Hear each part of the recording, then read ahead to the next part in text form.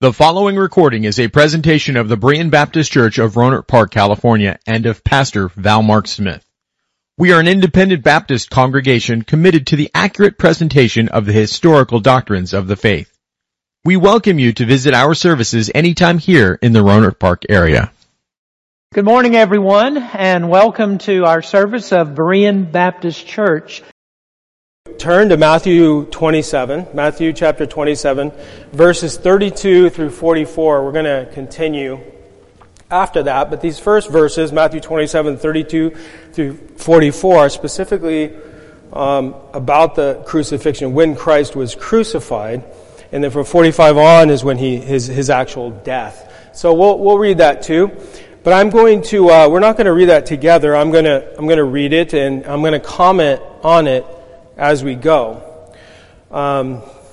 So let's look at verse 32. The Bible says, so again, Matthew 27, 32 through 44. And in verse 32, the Bible says, "And they," that is the Roman soldiers, "with Jesus came out of Jerusalem." And in Leviticus 24:14, the Bible talks about when someone is put to death, that person must be put to death without the camp.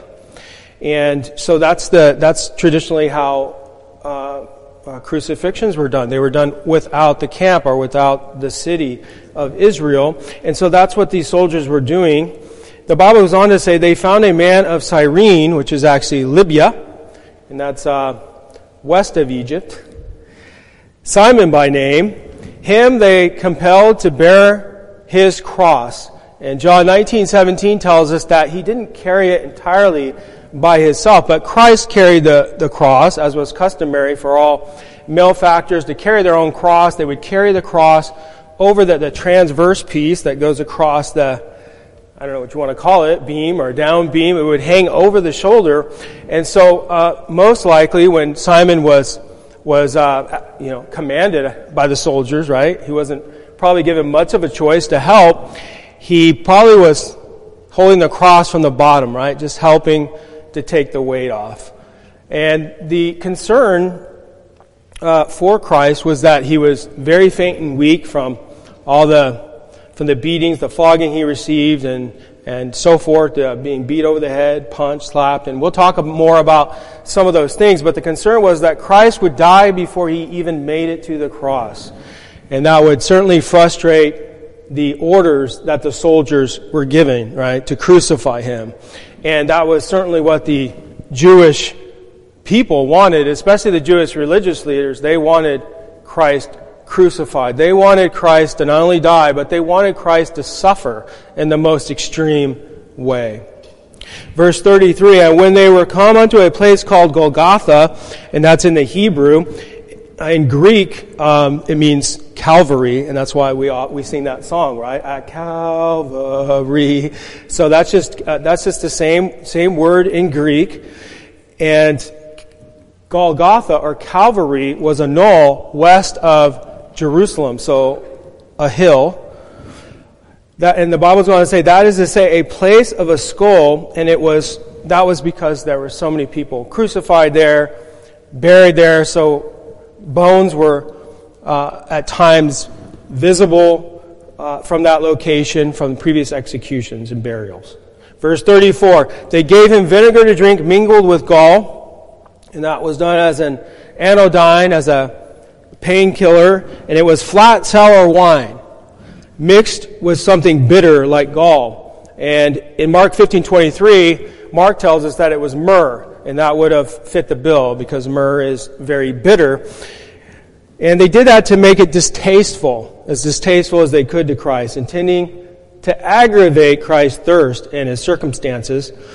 And I would write this down, Psalm 69:21, it is a fulfillment of prophecy. And the Psalms are written at different times, but this particular Psalm is probably over 1,000 years, or give or take, of when this actually was fulfilled. By the way, I would say, if you have a pen or pencil, I'm going to be giving out a lot of verses. It would be good to write them down as you can, and then go back and study them. The Bible goes on to say, "And when he had tasted thereof, he would not drink." choosing rather to suffer the full bitter cup of God's wrath for his people. Verse 35, and they crucified him, and it was an exceedingly painful and cruel death, but also an extremely shameful and dishonorable death, designed for the absolute worst of criminals. The Bible goes on to say, and parted his garments, casting lots, that it might be fulfilled, which was spoken by the prophet David in Psalm 22:18. They parted my garments among them, and upon my vesture, upon Jesus' seamless coat, did they cast lots. And John also records this in John 19:23 through 24, in a little bit more detail, but Jesus was crucified naked, right? Extremely, extremely shameful death. Verse 36, and sitting down, they watched him there. That was the four soldiers that had just parted his garments, right?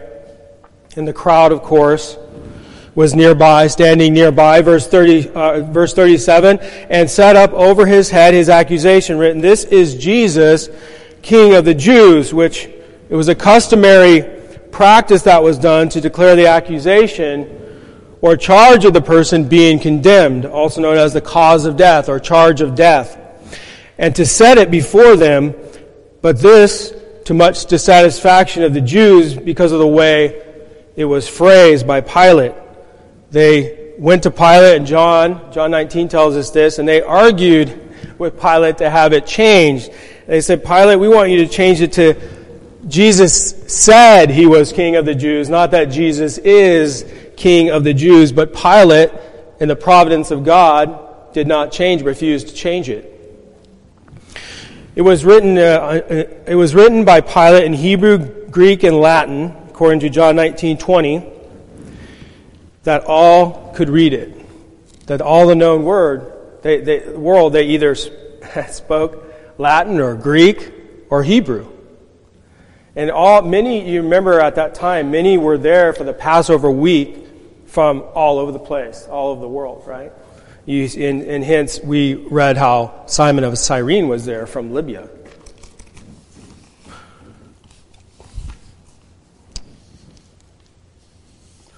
I missed verse 38. Sorry about that. Then were there two thieves crucified with him, one on the right hand and the other on the left, and Jesus was most likely placed in the middle because he was the most notorious, and he was the most prominent, right, to bring more disgrace, right, more aggravation to his death. Verse 39, and they that passed by reviled him, wagging their heads, blaspheming Christ, speaking in all manner of evil against him, and seemingly exulting in his suffering. This fulfilled several biblical prophecies. In fact, you'll find that even those I mentioned, there's usually multiple references to these prophecies. It's not just one single reference, which the Jews knew full well. But in this particular case, Psalm 89:51, Psalm 22:7, and Isaiah 37:22. In verse 40, and saying, Thou that destroyest the temple and buildest it in 3 days, save thyself. If thou be the Son of God, come down from the cross. And of course, this was a misrepresentation of what Jesus said when he taught in John 2:19 through 22, that he would raise up his body from the grave after 3 days, which is exactly what Christ did. And it's the same accusation that his false accusers made against him to the council of the Jews, to the Jewish council before they crucified him. And it's why they charged him, based on this false account. And then the second part of that verse, you see where it says, if thou be the Son of God. If thou be the Son of God was the exact expression Satan used in Matthew 4:3. In the wilderness to tempt Jesus, demonstrating the Jews' contempt for the Savior, as well as the Jews' very limited view of the Son of God.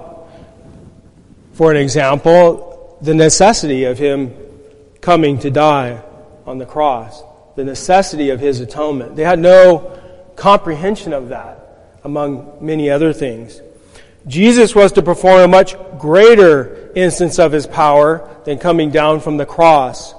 He would resurrect his body from the dead. God would provide no other sign to their faithless and perverse generation, according to Matthew 17:17. Verse 41, likewise also the chief priests mocking him with the scribes and elders, which compose the Sanhedrin of the nation, said, verse 42, he said, others himself he cannot save, if he be the King of Israel, let him now come down from the cross, and we will believe him. If only he will come down from the cross, then we will believe. The Jewish rulers' belief was Christ's works were based upon deception and illusion, like he was somewhat of a magician, but not quite, but that he was under the influence and power of Satan himself. But Christ came not to save himself, but to seek and to save that which was lost. Luke 19:10.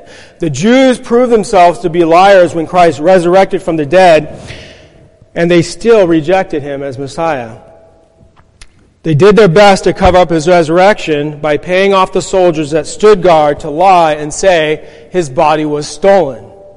And that was in Matthew 28, verses 11 through 15. The Jewish rulers remained constant enemies of Christians and the gospel of Jesus Christ. They were constant thorns in the flesh to the gospel. Verse 43, he trusted in God. That is stated with, you might say, mocking, even dripping sarcasm. He pretended to trust in God, to be in his favor and high esteem. In other words, he's a false teacher, right? He's cursed by God. He just pretended to know God, right? To be in his favor and high esteem. Let him deliver him now if he will have him. Which, interestingly enough, are the express words of Psalm 22:8. For he said, I am the Son of God. This Jesus stated openly throughout his ministry. He stated openly to the Jewish council that condemned him to death in Matthew 26:64 in the previous chapter. In verse 44, the thieves also which were crucified with him cast the same in his teeth. So we see here aggravation after aggravation after aggravation. Christ is just, it's insult, right, on top of injury. But yet another aggravation of Christ's suffering, that even the criminals crucified with him reviled him, making the same accusations against him as the people. All right, so now let's continue, 45 through 56, and I'm not in a rush. I actually do have specific points I want to talk about, but I'm not in a rush to get through this because it's such a monumental part of Scripture, right? It's such a fundamental part of the faith, is the very crucifixion and death of Christ. So let's look at 45 through 56. Matthew 27, 45 through 56. Now, from the 6th hour, that was noon, there was darkness over all the land until the 9th hour. So there was darkness until 3 p.m. And Spurgeon said it was midnight at midday. Verse 46, and about the 9th hour, Jesus cried with a loud voice, saying, Eli, Eli, lama sabachthani. That is to say, my God, why hast thou forsaken me? As the Son of God, that 3 hours from noon to 3, he took upon himself the full wrath of God for the sins of his people. The Lamb of God. And it's interesting that it was during Passover week, that he was crucified, being the true Lamb of God. What all that symbolized, right? He was emblematic, ultimately, of all that. Verse 47, some of them that stood there, when they heard that, said, This man calleth for Elias or for Elijah. And straightway one of them ran and took a sponge and filled it with vinegar and put it on a reed and gave him to drink. The rest said, Let be. Hey, knock it off. Stop it. Get back from him. Let be. Let us see whether Elias will come to save him. So here we see, among other things, just a total lack of compassion, right, for Christ. Knowing that he was literally dying in his thirst, right? And they said, hey, let's see what happens. Don't give him any more to drink. Verse 50, Jesus, we had cried again with a loud voice, yielded up the ghost. And behold, the veil of the temple was rent in twain from the top to the bottom, which is interesting, right? That it ripped from the top to the bottom, not from the bottom to the top. And the earth did quake, and the rocks rent or tore apart, and the graves were open, and many bodies of the saints which slept, which were dead, arose and came out of the graves after his resurrection. Notice, after his resurrection, Christ was the first fruits of the dead. He was the first to rise from the dead, and went into the holy city, Jerusalem, and appeared unto many. Now when the centurion and they that were with him, watching Jesus, saw the earthquake and saw those things that were done, they feared greatly, saying, truly this was the Son of God.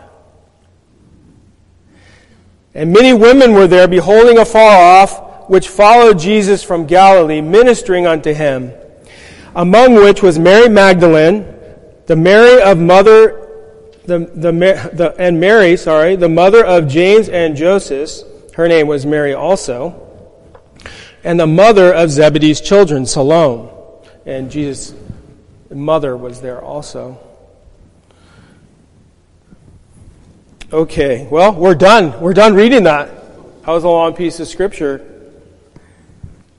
The 7 sayings of Jesus on the cross are particularly significant since they were not only the only words our blessed Savior expressed on the cruel cross of Calvary, but his last words before his death. We can draw from our own experience to know usually the very last words spoken by a person just before their death are especially meaningful to their loved ones. Christ's last words are unequaled in their richness, their depth, and their profoundness. What were the last words the Savior expressed to mankind and to his people? What was his demeanor and state of mind? What was upon the heart of the Savior as he suffered as our sin bearer? What did Christ desire to reveal to us about his person and through his suffering? What lessons did he want to impart to us from the cross? There is a lot of misunderstanding and confusion by Christians and those who presume to be about the meaning of the crucifixion. What was the purpose of the crucifixion? This afternoon, I'd like to consider the meaning of the crucifixion by examining the first of the last words of the Savior himself upon the cross. The Savior's first saying was a prayer of forgiveness. If you could turn to Luke 23:34, the Savior's first saying, the first of the last, was a prayer of forgiveness. It was a prayer, first of all, and it was a prayer of forgiveness. Luke 23:34, and you can just pretty much camp on this verse. Our dear Savior's first saying from the cross is recorded in Luke 23:34. Then said Jesus, Father, forgive them, for they know not what they do. Notice first that though Jesus Christ was subjected to unimaginable shame, cruelty, wickedness, and pitiless violence, and while he hung on the cross with stakes driven through his hands and feet, he had the state of mind and attitude and awareness for prayer.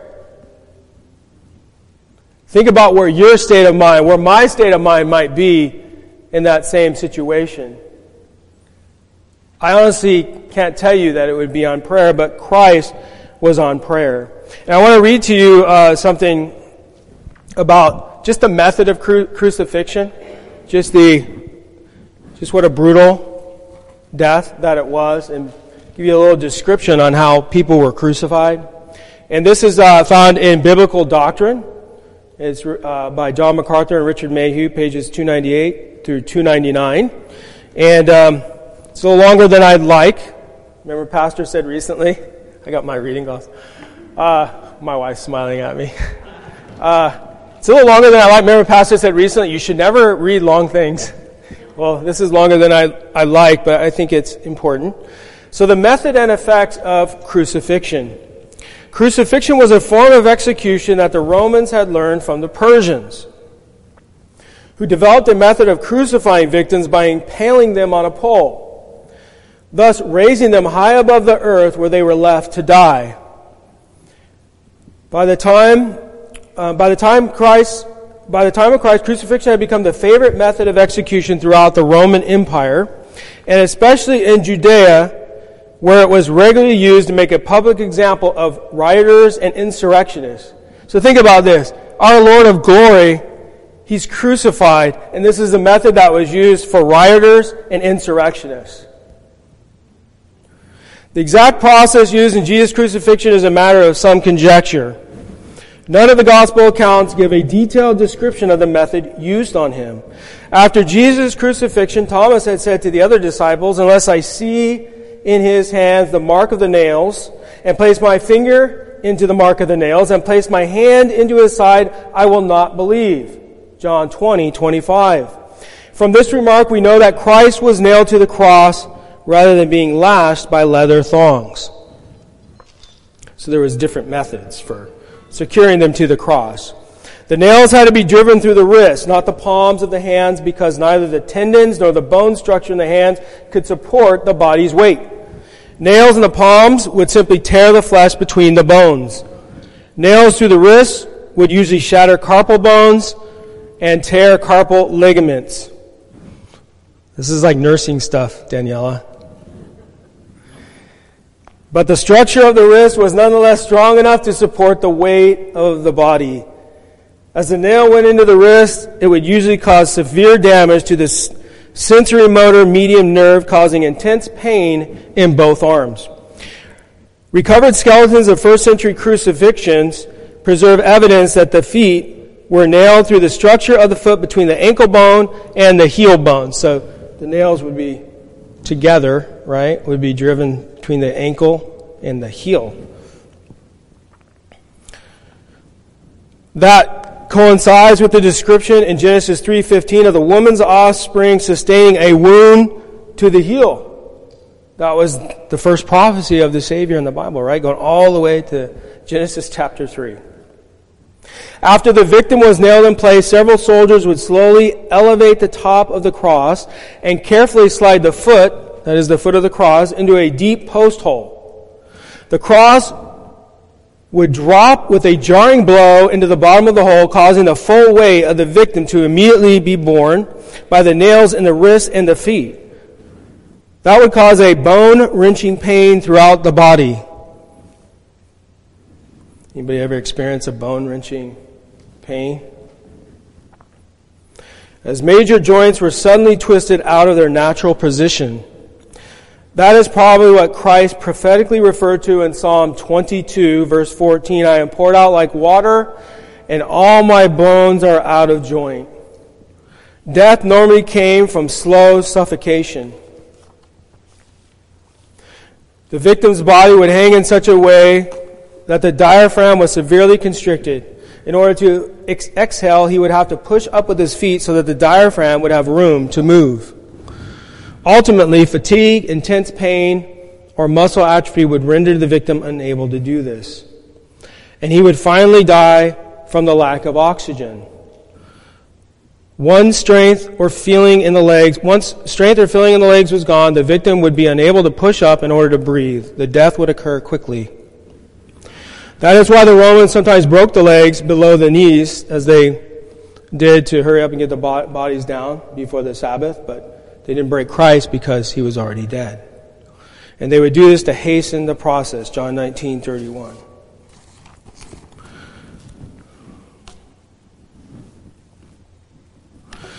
Jesus began his ministry with prayer in Luke 3:21 and ended it at the cross in prayer here, in a plea to the Father. Praying with absolute confidence and in the fullness of faith to the Father, believing that his prayer would be heard and answered.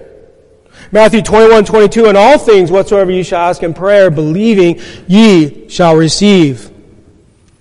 Not believing in prayer, but believing and trusting in the Heavenly Father. Amen. John 15:7, "If ye abide in me and my words abide in you, ye shall ask what ye will, and it shall be done unto you." The Savior shows us how to pray. The Savior says, Father, forgive them, and encourages our hearts to trust in the efficacy, the love, the grace, the mercy, and character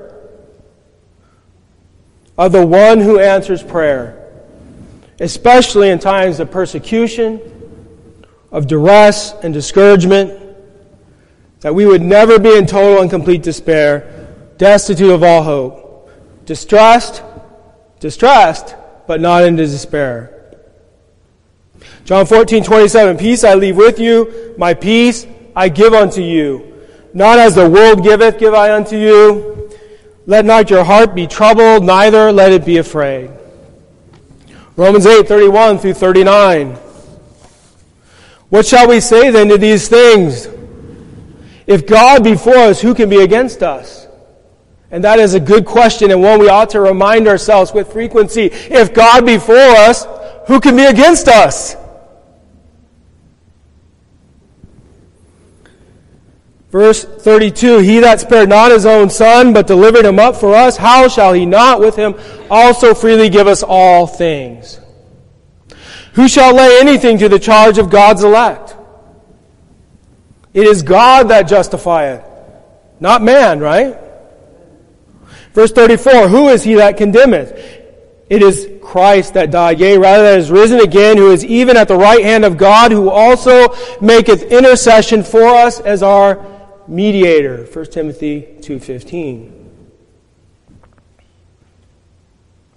Verse 35, who shall separate us from the love of Christ? Shall tribulation or distress or persecution or famine or nakedness or peril or a sword? As it is written, for thy sake we are killed all the day long. We are accounted as sheep for the slaughter. Nay, in all these things we are more than conquerors through him that loved us. We don't just conquer, we're more than conquerors, but we're conquerors through him. Verse 38, for I am persuaded that neither death, nor life, nor angels, nor principalities, nor power, nor things present, nor things to come, nor height, nor depth, nor any other creature shall be able to separate us from the love of God, which is in Christ Jesus our Lord. Prayer is not the only thing that we can do. Prayer is the best thing that we can do. Casting all our care upon him. For what does the Bible say in 1 Peter 5:7? He careth for you. As long as you're here upon God's green earth, you can engage in the ministry of prayer. There are a lot of people in this church. There are a lot of people you know who are in need of prayer. Our own pastor and his wife in need of prayer. Hey, grab hold of that ministry. Pray hard in faith to the Heavenly Father. Prayer is something that everyone can do. When your health gives way, you can pray. When you're unable to serve God, you can pray. Let prayer be your ministry and service to him and to his church. It is possible that through prayer you can accomplish more than all of your past active service. That's a challenge, right? But it shows the importance of prayer and how powerful prayer is. We have a powerful God. Amen. Philippians 4:6, be careful or anxious or worried for nothing, in nothing, but in everything by prayer and supplication with thanksgiving, let your requests be made known unto God. Luke 11:13, if ye then being evil know how to give good gifts unto your children, which we are evil, are we not? We're sinful and evil, wretches, but God saves us. We're saved sinners, but we're sinners, aren't we? So if us being evil give good gifts unto our children, how much more our Heavenly Father? How much more shall your Heavenly Father give the Holy Spirit, the gifts and graces of the Holy Spirit to them that ask him? But you notice here in the end, we must ask him. What is asking God for anything? It's prayer. While the Savior is encircled by evil on the cross, both by men and the spiritual powers of darkness at work, he inclines himself to prayer, to communing with God, the best thing that we just talked about. Psalm 22:16, for dogs, for wicked men have compassed me, have surrounded me, the assembly of the wicked, the Jewish Sanhedrin, the chief priests, the scribes, the Pharisees, the elders, the common people, the Roman soldiers. They had surrounded Christ on the cross. Someone even said the thorns on his brow, the circle of thorns that pressed into his skull and that were beaten into his skull prior to, that was emblematic of how Christ was encircled by his enemies. For dogs have compassed me, the assembly of the wicked have enclosed me to fall upon the Savior and to put him to death. They pierced my hands and my feet, which detailed, of course, the specific way Christ was crucified. And this prophecy was a little over 1,000 years before Christ. What did Christ pray for in his hour of immense anguish and agony? Did Christ pray, Father, consume them? If anyone had a right to retributive justice, it was Christ for sure. Though Christ was publicly mocked, abused, marred, whipped, and beaten, remember that his facial hair was plucked out of his face. The Bible says his face was so marred, he was indistinguishable.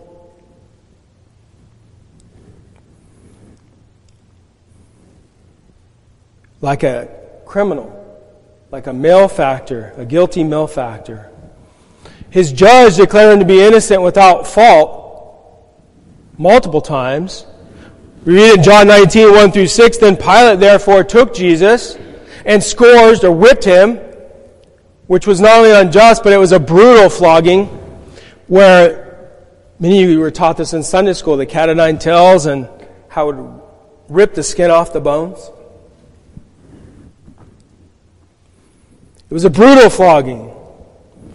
Pilate hoped to appease and pacify the angry mob that sought Jesus' life without cause. And the soldiers planted a crown of thorns and put it on his head, and they put on him a purple robe, which the color of purple or red is the royal color of kings, and said, Hail, King of the Jews! And they smote him with their hands. They struck him with their hands, either with the open palm, slapping him, or with the fist, punching him. Pilate therefore went forth again and saith unto them, Behold, I bring him forth to you, that you may know that I find no fault in him. Then came Jesus forth, wearing the crown of thorns and the purple robe, and Pilate saith unto them, Behold the man. When the chief priests therefore and officers saw him, they cried out, saying, Crucify him! Crucify him! Pilate saith unto them, Take ye him and crucify him, for I find no fault in him.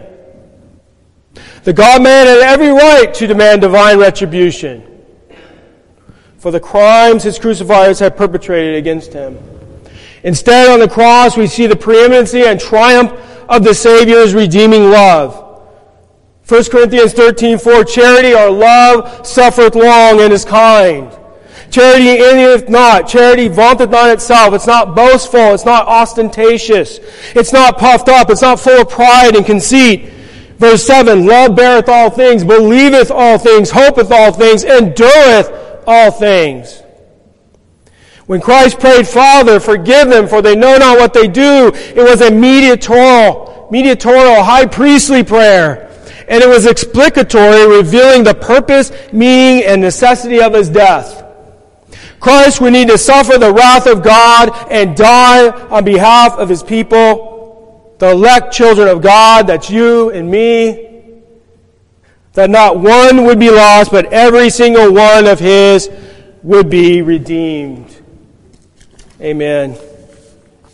Colossians 1:14, in whom we have redemption, salvation, through His blood, through Christ's death, even the forgiveness of sins. 1 Peter 1:2, elect according to the foreknowledge of God the Father, through sanctification of the Spirit, unto obedience and sprinkling of the blood of Jesus Christ. Grace unto you and peace be multiplied. Ephesians 1:3-7. Blessed be the God and Father of our Lord Jesus Christ, who has blessed us with all spiritual blessings in heavenly places in Christ, according as He had chosen us in Him before the foundation of the world, that we should be holy and without blame before Him in love, having predestinated us unto the adoption of children by Jesus Christ to Himself, according to the good pleasure of His will, to the praise of the glory of His grace, wherein He hath made us accepted in the Beloved, in whom we have redemption through His blood and the forgiveness of sins, according to the riches of His grace. And then in 1 Peter 1:18-19, it's as if God was trying to hit us over the head and wake us up. For as much as you know that you are not redeemed with corruptible things as silver and gold from your vain conversation, received by the tradition of your fathers, but with the precious blood of Christ, as a lamb without blemish and without spot. Christ's first words from the cross declare what He came to accomplish: redemption and forgiveness of sins to those who would repent. The love and mercy of God was on full display. Praise God for His mercy. We got a few more minutes here. When our Savior prayed as He hung from the cross, Father, forgive them, He was praying that His propitiatory atonement to God for the sins of His people be brought to fruition through His crucifixion, according to the Father's perfect will. Christ being in complete subjection to the Father's will. John 6:38, for I came down from heaven not to do mine own will, but the will of Him that sent me. Matthew 26:39, and He went a little further and fell on His face and prayed, saying, O my Father, if it be possible, let this cup pass from me. Nevertheless, not as I will, but as Thou wilt. Christ, in His humanity as the Son of Man, voluntarily surrendered His will to the Father in all things, that His human will would be in perfect harmony with the divine will. Christ cried from the cross for the pardon for His people. Father, forgive them, reveals the immutable sovereign God's fixed determination to carry out His plan to provide a Savior whose sacrifice would purchase the forgiveness that the blood of bulls and goats could never provide. Hebrews 10:3-4, but in those sacrifices there is a remembrance again made of sins every year, and again and again and again. For it is not possible that the blood of bulls and of goats should take away sins. Christ became our sin offering, being offered once for all. Not again and again. It just took one offering of the Lord Jesus Christ, our blessed Savior. Hebrews 10:10-18, by the which will we are sanctified through the offering of the body of Jesus Christ once for all. And every priest standeth daily ministering and offering oftentimes the same sacrifices which can never take away sins. In other words, their sin was an ineffectual sacrifice. Verse 12, but this man, the Lord Jesus Christ, after He had offered one sacrifice for sins forever, sat down on the right hand of God. His work, Christ's work, being done, His sacrifice being effectual to take away all sin, is at ease at the right hand of the Father. Verse 13, from henceforth expecting till His enemies be made His footstool, for by one offering He hath perfected forever them that are sanctified. His offering is a perfect offering. Verse 15, whereof the Holy Ghost also is a witness to us. For after that he had said before, this is the covenant that I will make with them after those days, saith the Lord. I will put my laws into their hearts, and in their minds will I write them, and their sins and iniquities will I remember no more. Once we are forgiven, we are forgiven. Forgiven means forgiven. Our sins are no longer held over our heads. We're not charged with our sins. We are completely sinless and righteous before the Father through the death and blood of Jesus Christ.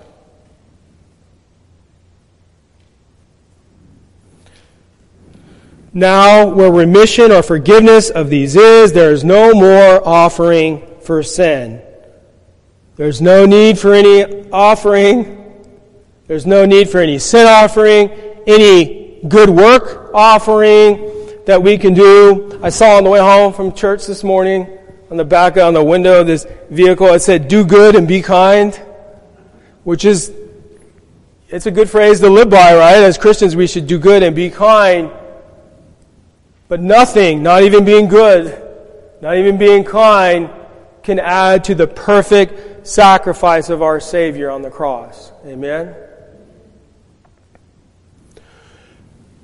At the cross, our sinless Savior became sin for us in order to satisfy the justice and holiness of a three times, holy God. Isaiah 6:3, and one cried unto another and said, Holy, holy, holy is the Lord of hosts. The whole earth is full of His glory.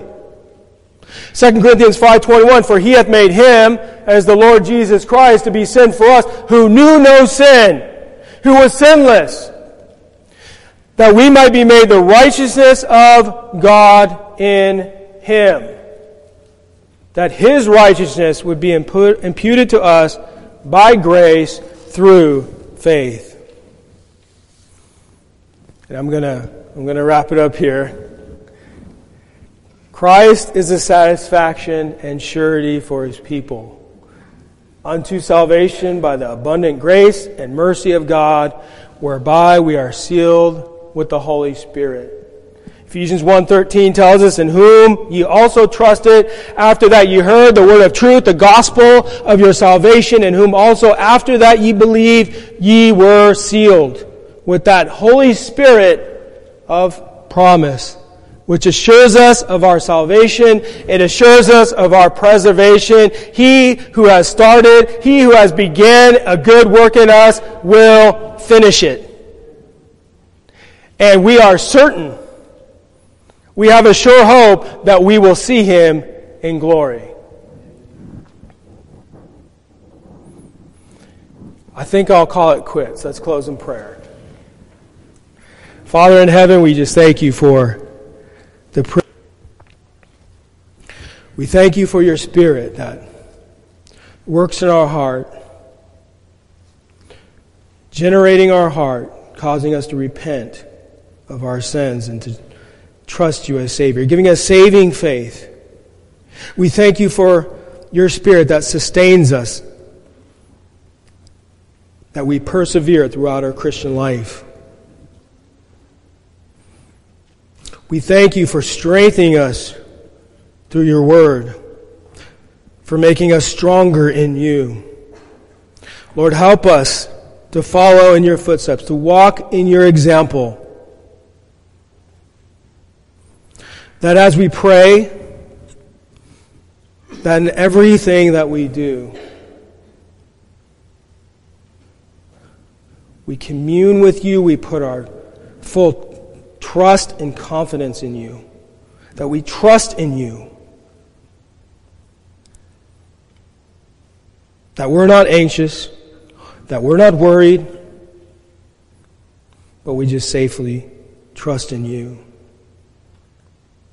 We thank You that we would have been among the crucifiers. We would have been among the scoffers.